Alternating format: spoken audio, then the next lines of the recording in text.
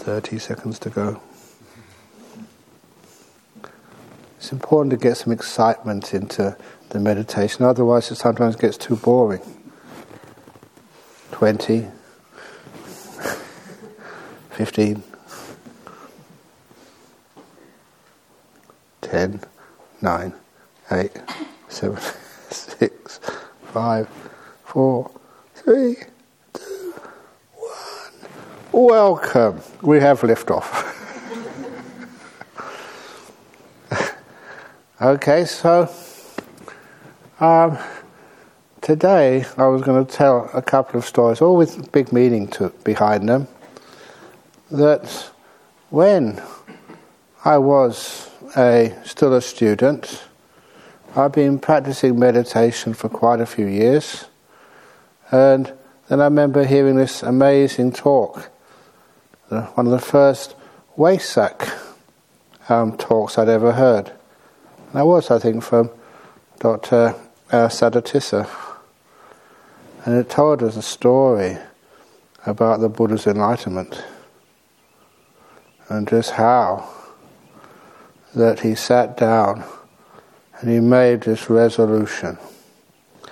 Even though my bones turn to dust, even though my blood dries up, I will not move from this spot until I get full enlightenment.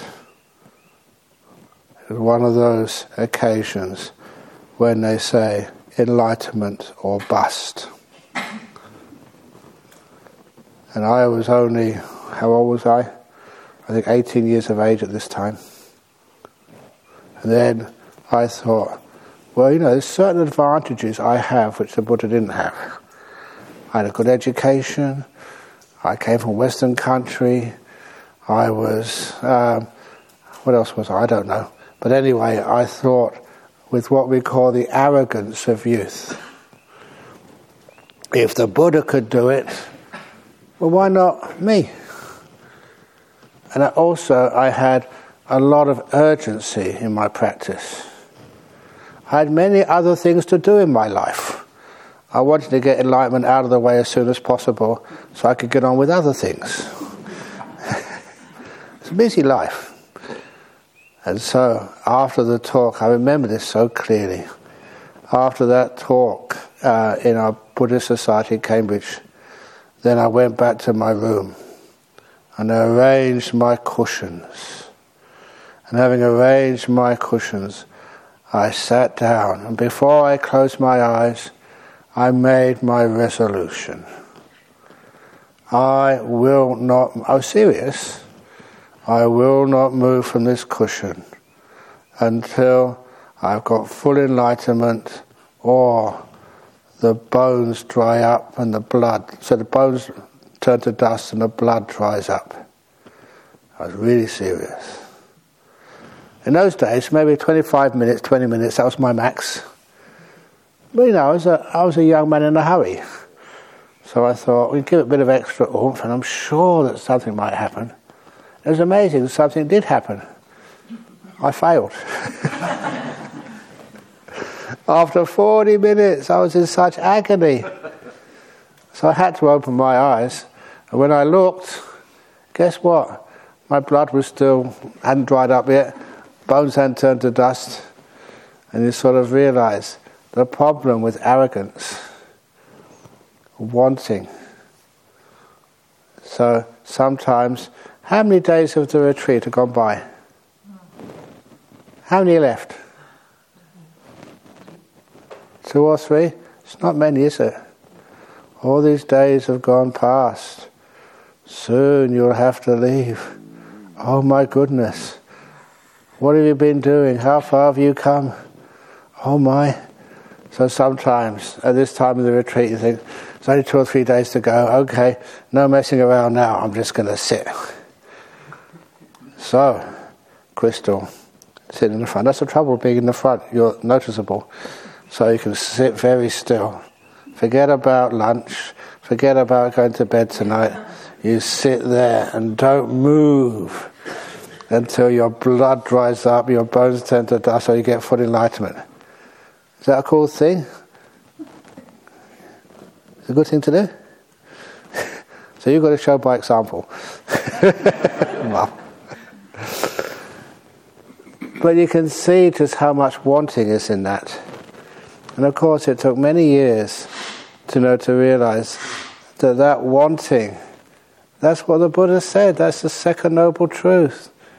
Don't call it craving, because some of these translations, sometimes I just really kind of upset me, in the sense that you have this second noble truth, that the cause of suffering and the rebirth and everything is the tanha, but it means more than craving. Craving is an intense form of wanting.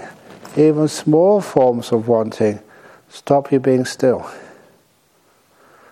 and stop you being content.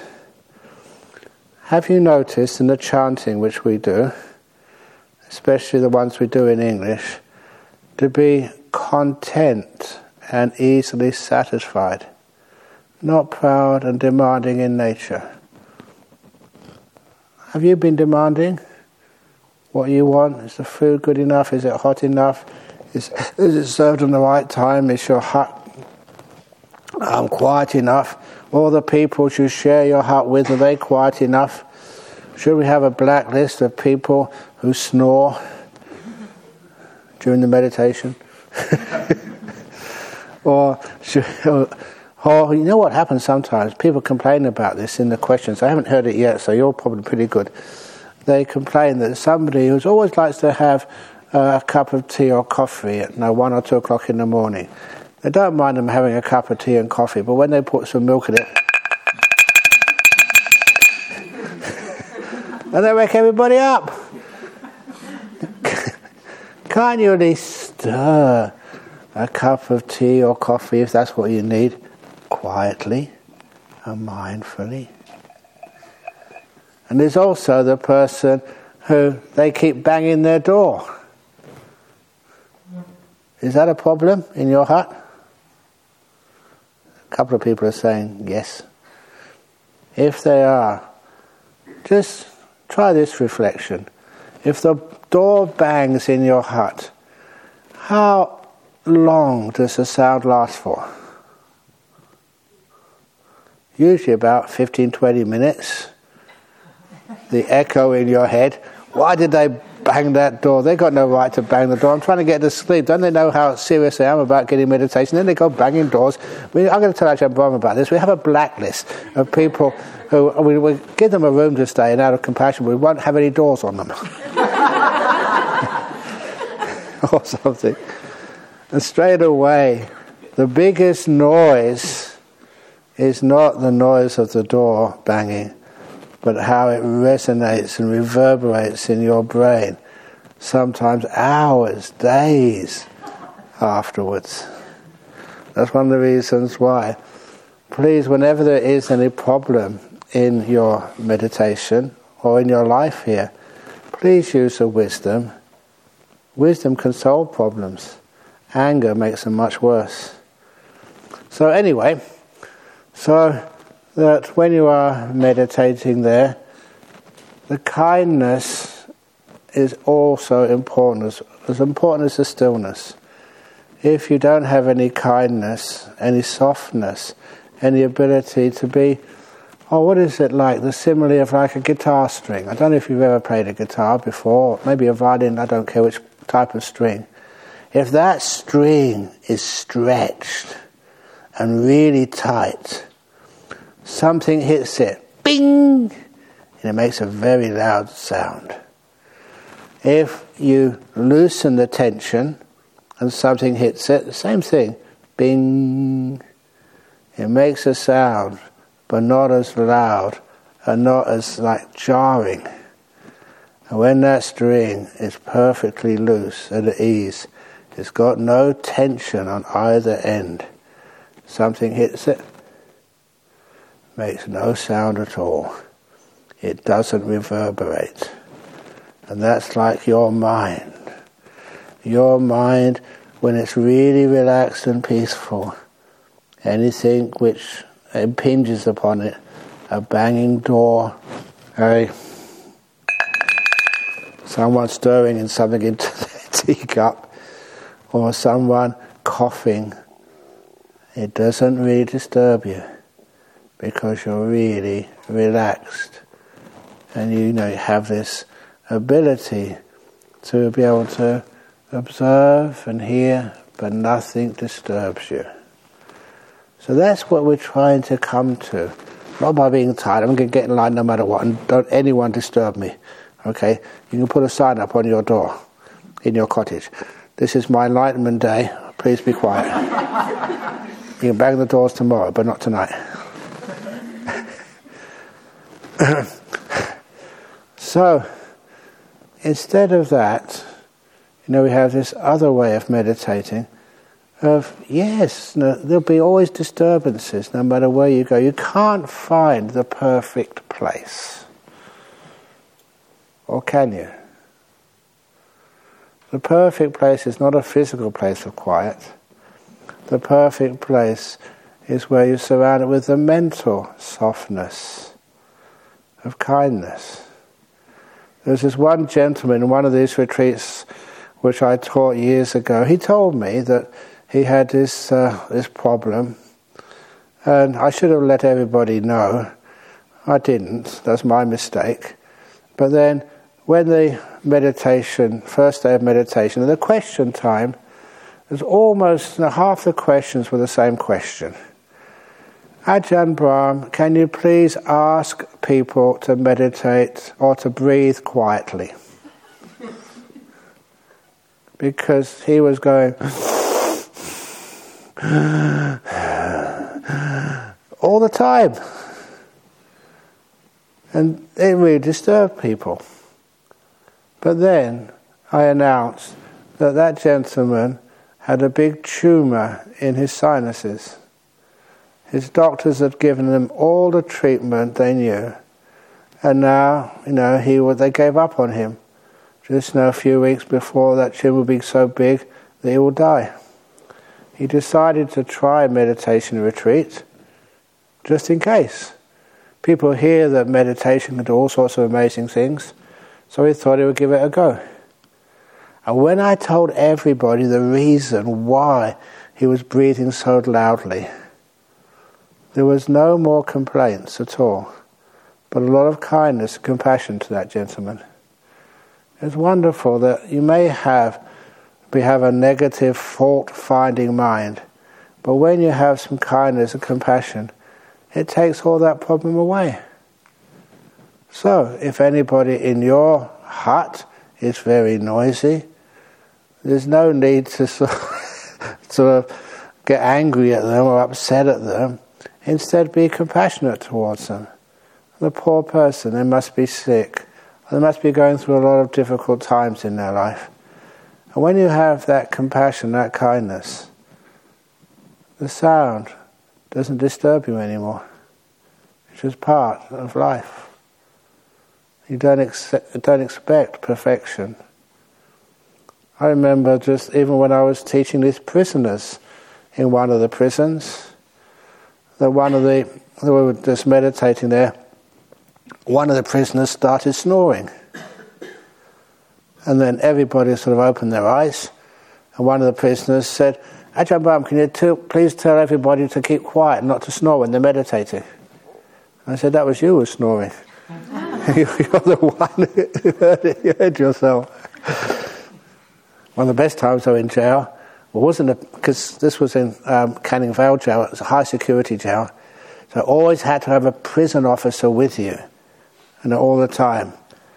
And so when I was teaching the meditation to a group of prisoners, only about 6 or 7 of them, with this prison officer there, the way I teach sometimes, and many of you say you listen to my talks, it helps you go to sleep at night.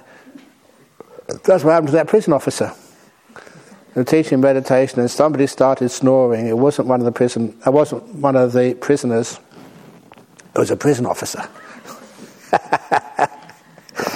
I was very fortunate I opened my eyes, because one of the prisoners close to the prison officer already had his hand out there and was about to to get the keys. And when he saw me looking at him, he said, "Oh, I jump Rob, sport my fun." But anyhow, just so trying to get enlightened through the wrong ways is just totally wasting your time. So instead, can you have a feeling for what these freedoms of enlightenment really are? There's one of the stories, the famous story about the meaning of enlightenment. I don't know if you remember that, but again, when I say that I don't know if you remember that, you know I'm going to tell it anyway, because I like telling the story. And it just emphasizes a very important point of Dhamma. If any of you ever read the suttas, you can see the same teaching comes up again and again and again and again and again and again and again and again, like the Four Noble Truths. How many times does the Buddha teach that? Again, again, again, again, again. In those days, people wouldn't complain to the Buddha, "You're teaching the same thing all over again, again, and again, and again, and again." They complained to me about that. It's unfair. But anyway, it's nice to be able to have an understanding, a clear understanding of what enlightenment is. And this was the story which, to me, gives that best indication. One you can understand, and also one which explains some other parts of Dhamma. So you get even closer to an understanding of what this life is all about. And that was the old story of the 5 children playing the wishing game. 5 children just messing around in the afternoon, and they said, "Let's play the wishing game." The wishing game goes like this. The rules are, each kid has a wish, and the kid which comes up with the best wish wins the wishing game. So the first child said, "If I had a wish, I'd wish for a new computer game."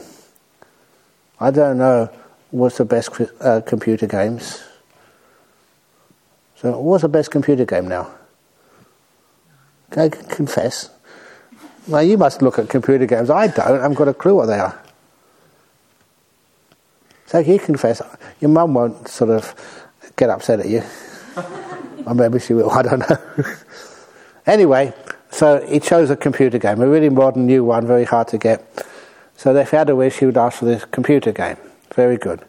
Ask the second kid, "If you had a wish, what would it be?" And she said, "If I had a wish, I would wish for a computer game shop. If I owned the shop, I could get another computer game anytime I wanted, the latest one which comes out. That's much better than the first wish, just having a computer game, have the whole shop." And so the third kid said, "I can do better than that." Because the problem with when you like playing computer games is that your mummy won't let you do it until you finish your homework. So this kid said, "Instead of a computer game shop, I would ask, my wish would be for $10 billion. US, of course, not Australian. Australian dollar's going down, isn't it? Okay. Going down is very good. It's much more humble than going up.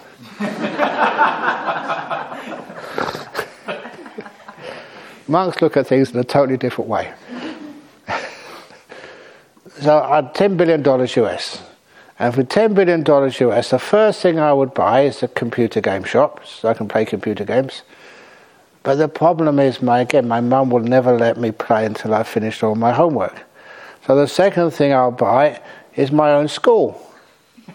And if I own the school, and if I employ the principal and all the other teachers, I will sack them if they don't give me top marks. That's my right. So I will have my own school, and then when I graduate from my own high school, then what will I do? I'll buy my own university. And if I own the university, again, I can get in there and I don't have to do any work. Because, in universities, they have things called honorary degrees. So, you can get the university to give you an honorary degree. So you don't have to do any work. And you can spend all your time playing computer games. And with $10 billion, it's sure that when you need something else, you always find, you always got lots of money to buy something else. And if your mum doesn't like it still, you can always bribe your mum. Mum, you don't have to work anymore. I'll look after you as long as you keep letting me play computer games. So anyway, the $10 billion wish is winning so far. The fourth wish, this kid said, if I had a wish, I would wish for 3 wishes. That's a wish. For my first wish, I'll have the computer game shop. Second wish, I'll have the $10 billion US. For the third wish, I'll have 3 more wishes. That way I can go on forever. Beat that. And the last kid beat that wish so easily. The 5th kid, a very quiet kid, had a bald head and was very wise.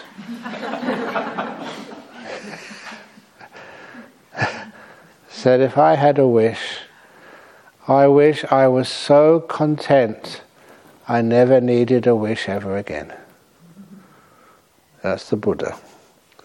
It's a wonderful little explanation about what enlightenment is. So content you don't need any wishes anymore. The ending of craving and desire. And the 4th wish is, yes, you may have lots and lots of money, but this is infinity of wishes granted. And that's what we call the desire for power. That answered a question which I found a long time, found it difficult to find a solution to. Why is it that very wealthy people like to join politics and become sort of prime ministers or presidents? And the reason is they have lots of money, but they still don't have the power to enjoy it. If they're the head of state or prime minister or something, then they can get whatever they want whenever they want it. That's one of the reasons why very wealthy people often just join politics, because just being a billionaire is not enough.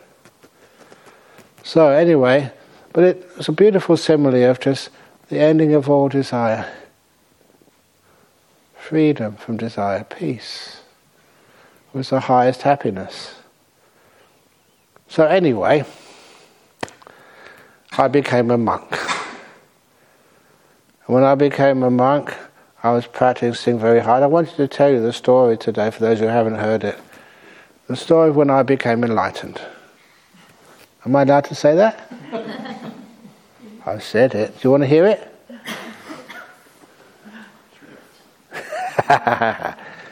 Okay, here it goes. You know there's a trick to this, don't you? It was my 4th rains retreat.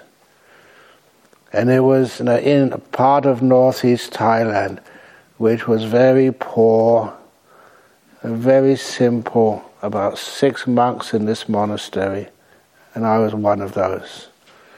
And there's nothing much to do there.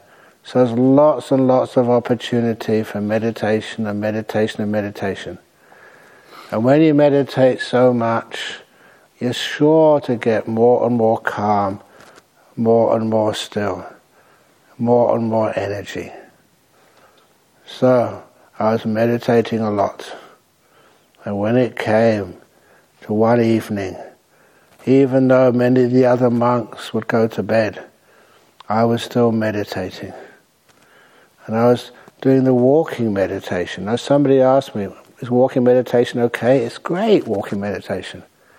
That's what I was walking meditation. Now all these insights started to come.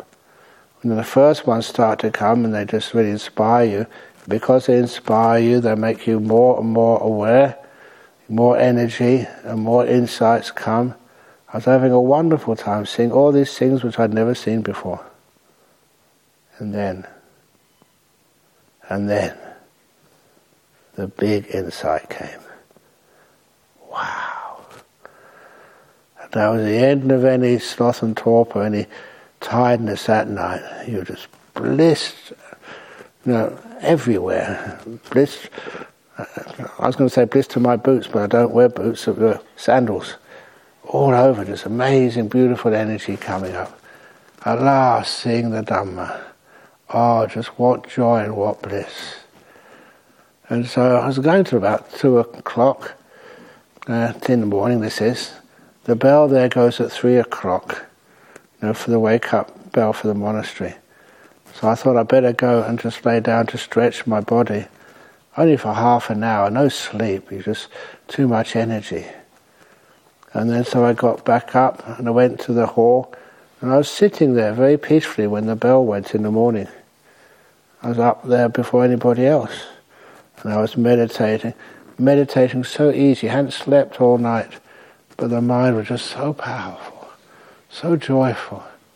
And when we did our morning chanting, the chanting we do here, Yo So Bhagawa. Sometimes in the morning, the chanting may be difficult if you hadn't had a good sleep that night. Sometimes you hear Yo So Bhagawa. Abham Buddha. But that morning, Yo So Bhagawa, you're just so full of energy. The other monks had to calm down a bit. You just bursted with energy. And then just after the chanting, a bit more meditation, then getting ready to go on the alms round in the morning. And the alms round, that was really blissful. As I was walking there, those villagers, they didn't know that they were putting alms food into the bowl of a new enlightened being. Zap! I was zapping everybody in that village as they went past. They didn't realise their good luck. And I just so much energy and joy. And when I came back to the monastery after the alms round, usually we only get sort of rice on the alms round, maybe a banana if we're lucky, but nothing else. It is the main part of the meal. It's usually made by the people who come into the monastery. And it's usually always the same food. A rotten fish curry. Pladek. And that rotten fish curry, it was rotten fish. They'd catch it the year before, in the paddy fields. They put it in a jar with a piece of plastic on the top, and they let it sort of ferment. And that was their usual dish, rotten fish curry, Pladek. And I remember once just helping clean up around the kitchen as a monk, just tidying things up. And I found one of these jars, and the plastic on the top had been broken. So the flies had got in there, and it was all crawling with maggots. So I went to throw it away. You know what happened? The head man of the village was there. He was the most educated, refined, intelligent man in the whole village. And he asked me, "What are you doing?" I said, "It's got maggots in it. I'm throwing it away." He said, "No, that's extra protein." And that's what we ate the next day. Ooh. So you got used to it because that's all you had. Rotten fish curry and sticky rice. But this day, the morning of my enlightenment, there were 2 pots. I'm not exaggerating this, there's 2 pots. I think the only time in the whole Rain Retreat we had more than 1 pot of curry. And that one, I was a vegetarian before I became a monk. I had to give that up because in some of these places there was no vegetarian food. So this other food which they had there was a pork curry. I don't know where that had come from, never seen one before. And that was actually edible. I'm not saying it's delicious, but it's like edible. And I thought, where's this come from? Then I realized, even in the time of the Buddha, heavenly beings would also like to make merit and good karma. And they thought they probably got this pot of delicious curry so they can make merit too with a new enlightened Western monk. And so I thought, yes, well done. So when you got your bowl ready and you're preparing for the meal, what they did there is you didn't help yourself. it was offered to the first monk, the senior monk, then passed down the line. And I was the second in the line there then, 4 years as a monk, mostly junior monks there. So the head monk, he was a local boy. He grew up in that area. You know, I kind of thought that because he grew up in the area, he would really like the rotten fish curry. But what this monk did, he just ignored the rotten fish curry, and he took these enormous ladles of curry from the pork curry. I mean, really big ones. No one could eat that much. And slopped it over the sticky rice. Once he'd taken about 3 enormous, like buckets.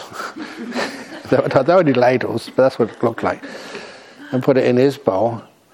Then I was ready to receive it myself, so I can get my enlightenment celebratory meal. You know what he did? He picked up the rotten fish curry, just taken a whole heap from himself, and he poured it into the rotten fish curry. He stirred it up, and he said, "It's all the same. It's all the same." You guess what I thought? I thought, if it was all the same, why didn't you take yours first? Why didn't you mix them up first of all, instead of taking yours first and then mixing it all up? I've missed my beautiful celebratory enlightenment meal. And then I realised, if you're enlightened and you have no more craving, no more attachments, you don't mind what you eat. And oh my goodness, that was really depressing. If you think you're enlightened and you find out you're not. That really ruined my day. So afterwards, I didn't mind what I ate. I just slopped something into my bowl and I was just so disappointed. I found out I wasn't enlightened after all. Well, I was very lucky. Sometimes why these things happen at all, because it's the only day in the whole 3-month range retreat we got pork curry, and every day else we had the same every day. It's as if like those heavenly beings were trying to teach me a lesson. Ajahn Brahm, you're not enlightened yet. But what it did, it gave me this wonderful reflection, just how easy it is to feel you are enlightened. What's happened there is many of those defilements have disappeared for a while, but they come back again. Your meditation has suppressed them, and they're very peaceful, and you think they're not there. That's one of the reasons why when you say a person is adamant they're a stream winner, you cannot really know for sure if you are a stream winner, or once return, non-returner, fully in line, but you can know that you're not. That's an easy thing to see. And that's one of the reasons why that if anybody believes they're a stream winner or a once returner or an arahat or something, okay, you know these stories anyway, so I was hesitant, should I let you know these stories, because it's the way we find out if what you think is true or not. And that was the story of this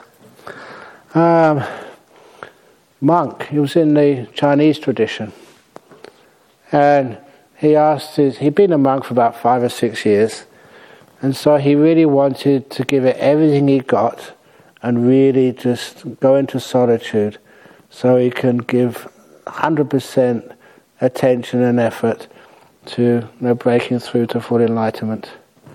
So what he did, he asked the abbot of this monastery, not far from here there's a lake, and in the middle of the lake is an uninhabited island. Can I go and build a very simple hut in there? In those days you could build simple huts, because there was no building surveyor, planning officer, health and safety officer. In other words, you didn't have so many regulations to keep. It was his little simple hut, so he got permission, built a nice little kuti, they call them, little hut for monks, and he told the abbot, it's ready now, I'm going to go into seclusion on this island. All I ask is that once a week you send an attendant in the boat rowing over to this island, and so he can bring me supplies for the week. And anything I need, I'll let him know, and he'll bring it the next week. And the other said, oh yes, it's a good idea. Look, how can you refuse somebody who really wants to put all the effort, 100%, into becoming enlightened? So off he went, and every day he would meditate. He would rest when he was resting, get some food, not much, and he was practicing diligently. And after about 3 years, he thought he'd cracked it. He thought he was another enlightened being in the world. So, what to do next? He sent this message with the attendant. Oh no, can he please have, next week, a quill pen, the old-fashioned pens, some ink, and a parchment. He wanted to write some calligraphy. You know, the sort of Chinese culture was really strong on calligraphy. Even at the Buddhist Fellowship, that's the Singapore group which I support, that once they were doing some sort of fundraising celebration, and so they invited the president at that time. She was a Muslim lady to this Buddhist ceremony. She was very, very, very nice. But they decided to do some calligraphy. And they wanted me to do the first bit of calligraphy. And they taught me how to do it. I'm not an idiot monk, sometimes, but not all the time. And so I did this little bit of calligraphy. And then they invited the Muslim president of Singapore to actually to do some calligraphy. And she turned to me and said, I'm not an expert, I'm not like you, highly trained. And I couldn't help. Almost stopped laughing. I just learned it that day. But anyway, calligraphy is one of those things which is highly prized art form. So anyway, this monk, once he received the parchment, the ink, and the quill pen, he went into his hut and he meditated really deeply. Because his aim was to write something both profound in its meaning and beautiful in its form, to show the abbot that he completed the job and he was another enlightened monk. So when he came out of meditation, he picked up the quill pen, dipped it in the ink, and wrote this poem in 4 lines. And it read, this was a translation, he wrote it in Chinese. It translated as, the diligent monk in solitude for 3 years is no longer moved by the 4 worldly winds. And that's a euphemism which they use very often in the suttas. Not moved by the 4 worldly winds means you're totally still, immovable, you're fully enlightened. He wrote it just such incredibly beautiful calligraphy that you can only do when you're really so still and peaceful, and then you come out to write that stuff. So he let it dry, he rolled up the parchment, found a little bit of cloth and did a nice bow, and then he waited for the attendant to come on his next visit, gave it to the attendant and said, please present this to the abbot. And then all week he relaxed, just wondering, what he would do next now he's enlightened. And then the attendant came. And the attendant said, here is a gift from the abbot. And it looked like his old parchment. It looked exactly the same. So excitedly, he went into his room, he unfurled the parchment, he unrolled it. You know what? That abbot had scrawled in red ink the first line, the diligent monk scrawled in there the 4 letters F-A-R-T. Fart. And the second line, in solitude for 3 years. There was another 4 letters, this time in capitals, F-A-R-T. It's no longer moved. Another F-A-R-T in red ink, underlined by the 4 worldly winds. This time a huge F-A-R-T, 3 lines underneath and 3 exclamation marks. And my goodness, that monk was irate. This was like a work of art, a timeless piece of calligraphy and poetry by someone who's just been enlightened. It should be in a museum, not ruined like this. So he got up from his seat, rushed outside. He could manage to shout at the attendant who was rowing back to the monastery. He said, "Come back, take me to see the abbot." And that's what the attendant did. So they got back to the other side of the shore and just went to see the abbot. And this monk, this hermit monk, slammed the document on the table. "What have you done to this beautiful document?" And the abbot very slowly stood up. He unfurled the document and read it to the hermit monk. The diligent monk, in solitude for 3 years, is no longer moved by the 4 worldly winds. Yet, monk, 4 little farts have blown you clean across the lake.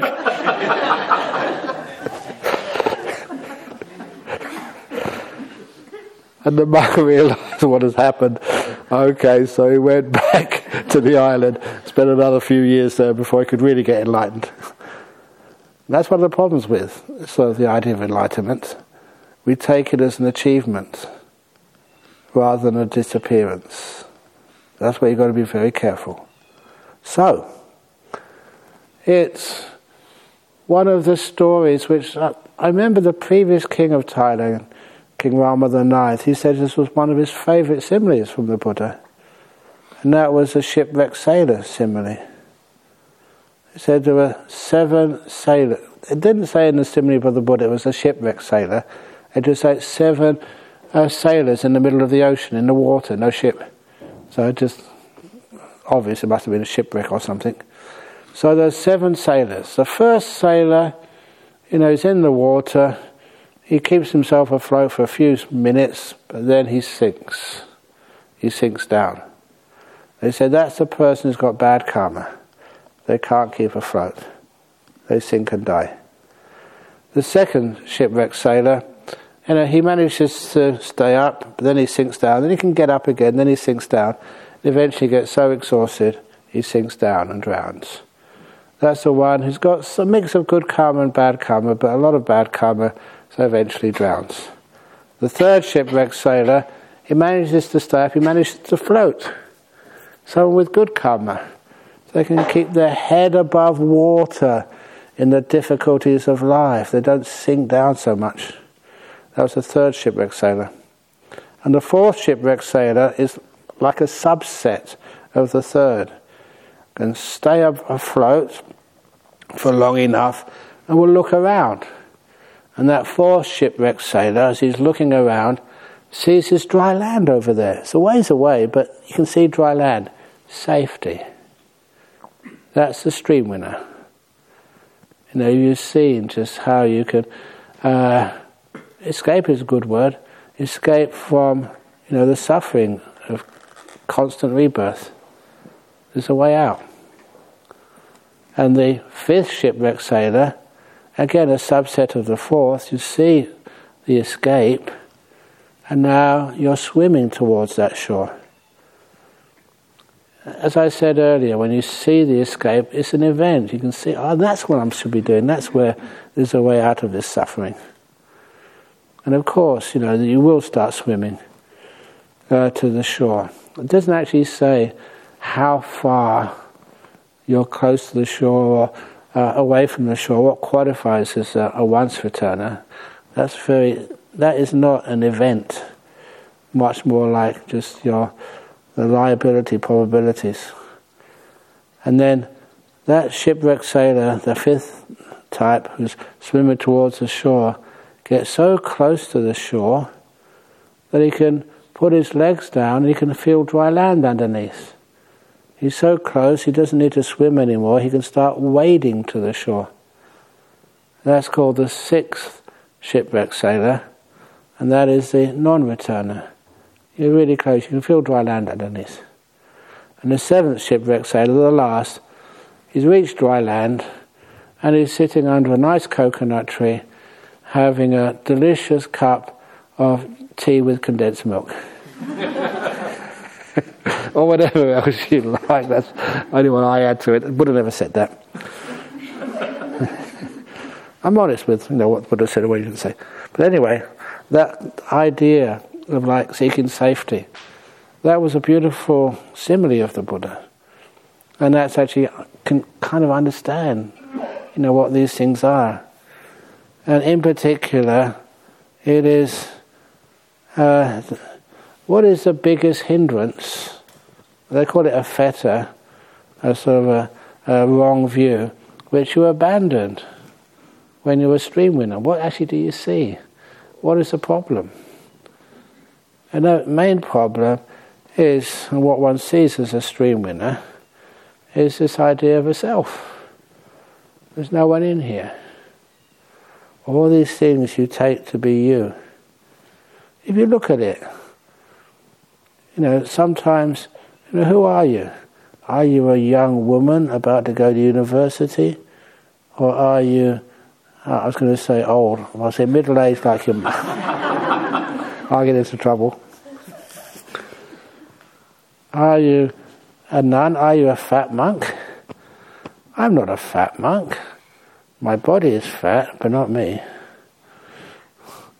That's my excuse. I was telling many people, I think I did tell you this when the question time, that sometimes when you are meditating, sometimes your perception gets free from its restrictions. That's one of the reasons sometimes, I mentioned this perception once, that it's a very clear one, that's why I keep mentioning it. I was going past the washing area for the monks, next to the well in a monastery in Thailand. And I saw a towel on the line drying, and it was black towel. Not a dirty towel, but really jet black, like coal black, all over. And I've never seen in any shop, have you ever seen any shop these days, black towels? Yeah, they do have them, do they? Okay, I've seen pink ones, white ones, yellow ones, striped ones, but never actually jet black. That's the first time I've ever seen one.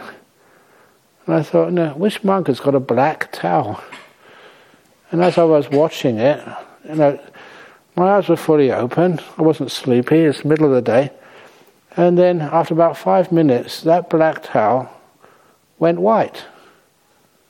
It was just a white towel now. And that's how it stayed. It always was a white towel. But somehow my perception could actually interpret it in a totally different way. It was black. It was weird, but I read about that in the sutras. Sometimes you can do that. Why does your perception have to always be interpreting things in one way? I mentioned that with the contents of a toilet bowl and so much else. You can see it whatever way you want to. Your perception gets free from its bounds. So anyway, that's what happens sometimes, that sometimes people imagine they're not really levitating, but it feels like you're rising up into the air or you're sinking into the ground. Or this one time, I imagined I was expanding, and that's when someone disturbed me. I opened my eyes and I got stuck this way.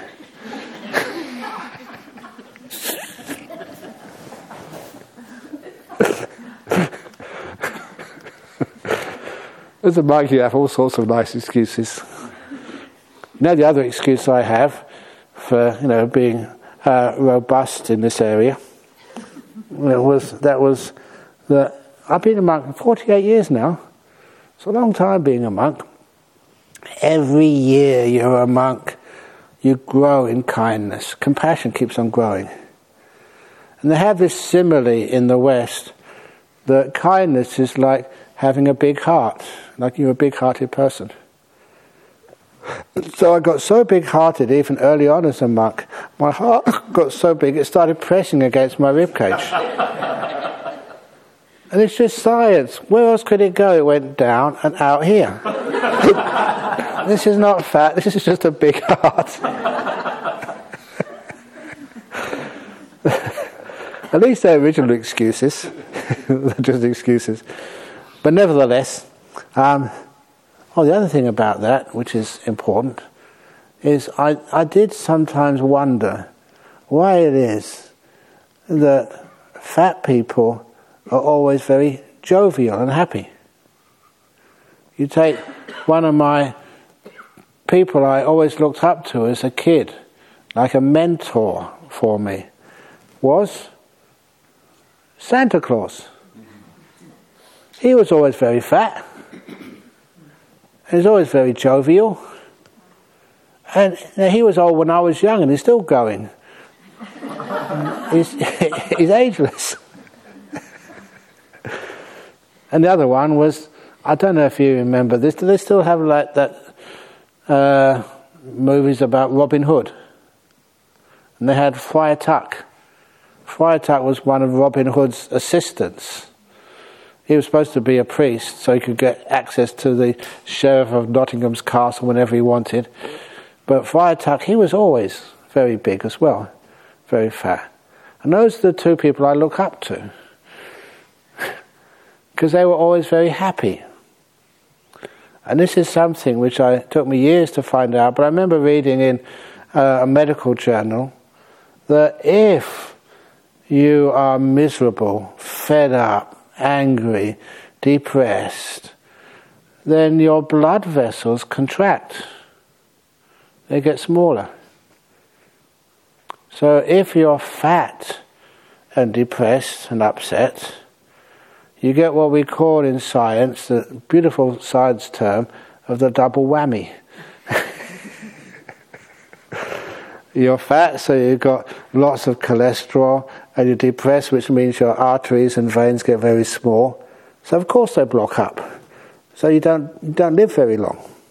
But if you are fat and you're very, very happy, you tell lots and lots of silly jokes, then of course your arteries are so wide, anything can go through. It's like a superhighway. Even big trucks, they don't get congested. That's the reason. If you are a little bit overweight, please crack some jokes. It keeps you alive. And that reminded me just earlier when we're coming in here. You know, I would say, you go in first. And they said, no, you go in first. It reminded me of the story of this very high-class English woman. And she got pregnant, but, she always kept the old stiff upper lip. She never really told anybody. So after 9 months, she was getting a bit fat. She never told anybody. 10 months, hadn't given birth. A year, hadn't given birth. 2 years, 3 years, she forgot about it. And after about 20 years or 25 years, she had to see her doctor for some other business. And the doctor said, "Oh, what's that?" And it looks like, that, I can't see the reason why you're so fat in there. And so I decided to do an X-ray, and then they gave a cesarean. And they found out she was pregnant with twins. And after 23 years, these two twins had both grown up. And these two twins, one was called Percy, the other one was called Claude. And they were well dressed, like English gentlemen should be dressed, in bowler hats, nice suit, umbrellas. And one was saying to the other, "After you, Percy." No, after you, Claude." "No, I insist, after you, Percy." "No, after you, Claude." That's an English joke. Those of you who know English, we have to always be very polite. "After you." What that does, just like that, keeps you happy, and your arteries and blood vessels, they expand. That keeps me alive. So please, thank you for laughing at my joke. It's a great gift you give to me. It means that I can keep living for a few more years. So anyway, the main thing was about teaching a little bit about what enlightenment is. A lot of it is just you disappearing. There's nothing left. That's what I said yesterday about that question of a person who thinks they're a stream winner. Are they or are they not? Usually they'd keep it quiet. And anyway, it's their sense of self is the one which is supposed to have disappeared. So, if they keep saying, yes, I am enlightened, yes, I am a stream winner, that's quite sort of a big indication that they're not. If they've kind of disappeared, in other words, they don't think they're anything, then that's much better, that's much closer to the truth. And as you look, sometimes who you are is sometimes measured by what you own. Are you a householder? Just like I mentioned the other day when that lady from Centrelink was trying to find out who I was. And I got any ID? No. Your marriage certificate, your credit card, your my cave license, my rental agreement with the Buddhist Society of West Australia. I've got none of that. And they said you don't exist. Have you ever noticed in this world that you are what you own? That's why people like to have big cars or big houses or many houses. You become what you own. What you possess is who you are. And sometimes possessing your intelligence. That's why I said the other day that one of the little tricks, when you're giving a talk with many people, put your hands up if you're above average intelligence. And most people, if they were honest, would put their hand up. We all think that we are above average intelligence. Is that true? Only half of you can be above average intelligence. The rest have to be below average intelligence. Admit it. There's nothing wrong. This is average, that's all. It's amazing just how much ego we have. We always want to be above average. And even sometimes I ask your kids, those of you who have children, are your children above average intelligence or below average intelligence? Half of your children will be below average intelligence. You're above average intelligence, or below? My son. Your son, he's above or below? Hey. Who? My son. Yeah, he's above or below? Above. Yes. So anyway, that's the idea that a sense of self gets involved and twists things around. What we'd like to believe, but not what's actually right there. And that's actually where, that as we become, there's nothing wrong with being below average intelligence. That's why one of those little poems, which I think from Sun Po, about on the birth of my first son. And he said that many parents, when they give birth to a son, they always want their son to grow up intelligent and successful. And Sun Po said, I, through an intelligence, have ruined my whole life. So I only hope that my child turns out to be an idiot and will be far happier than I am. And being an idiot, he's spent a lovely life as a cabinet minister in the government and retire very wealthy. It's not quite exactly how he said it, but he said it in such a beautiful way that sometimes intelligent people don't get far. It's amazing how far stupid people get. Have you got a boss at work who's stupid? Anyway, so little by little we understand just our path of enlightenment is not being anybody. You don't get certificates for enlightenment or any stage of enlightenment. It's like you disappear. Your identification with the body, with the world, with what you have disappears. You're more and more free. I often say that you can be anything you like or anything you don't like when you don't have a fixed sense of self. So who are you?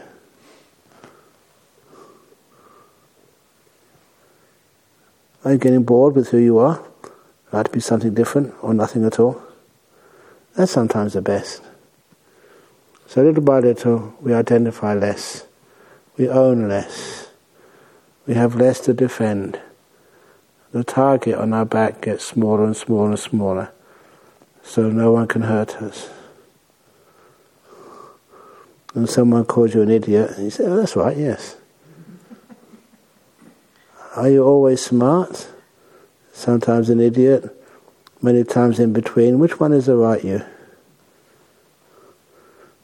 One of the last stories, this is from one of the Nasruddin stories.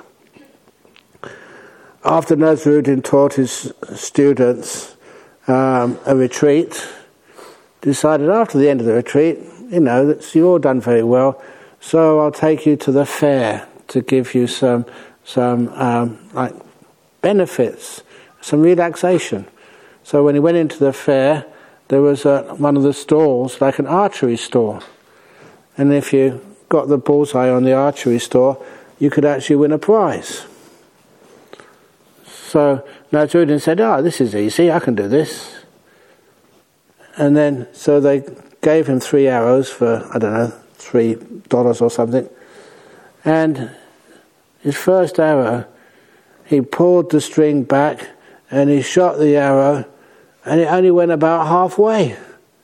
It was a hopeless shot. And they asked him, do you know really how to shoot an arrow, Nasruddin? His students said to him, imagine if I tried that, shot an arrow. He said, please don't embarrass us, Ajahn Brahm. The people know that we're your students. Give up right now. And so he said, no, that was the shot of a hasty man. And so then he took his second arrow, and this time he took much more time, and he pulled the string back further, and he shot the arrow, and it went about a mile to the right. And they said, stop it, let's get out now. He said, no, that was the shot of an arrogant man. Okay, one more shot. And this time he pulled the bow back and they shot the arrow, and it went right in the middle of the target. And as he was claiming his prize, his students asked, well, if the first shot was of a hasty man, the second shot was one of an arrogant man, who was that third shot? And Nasruddin said, that was me.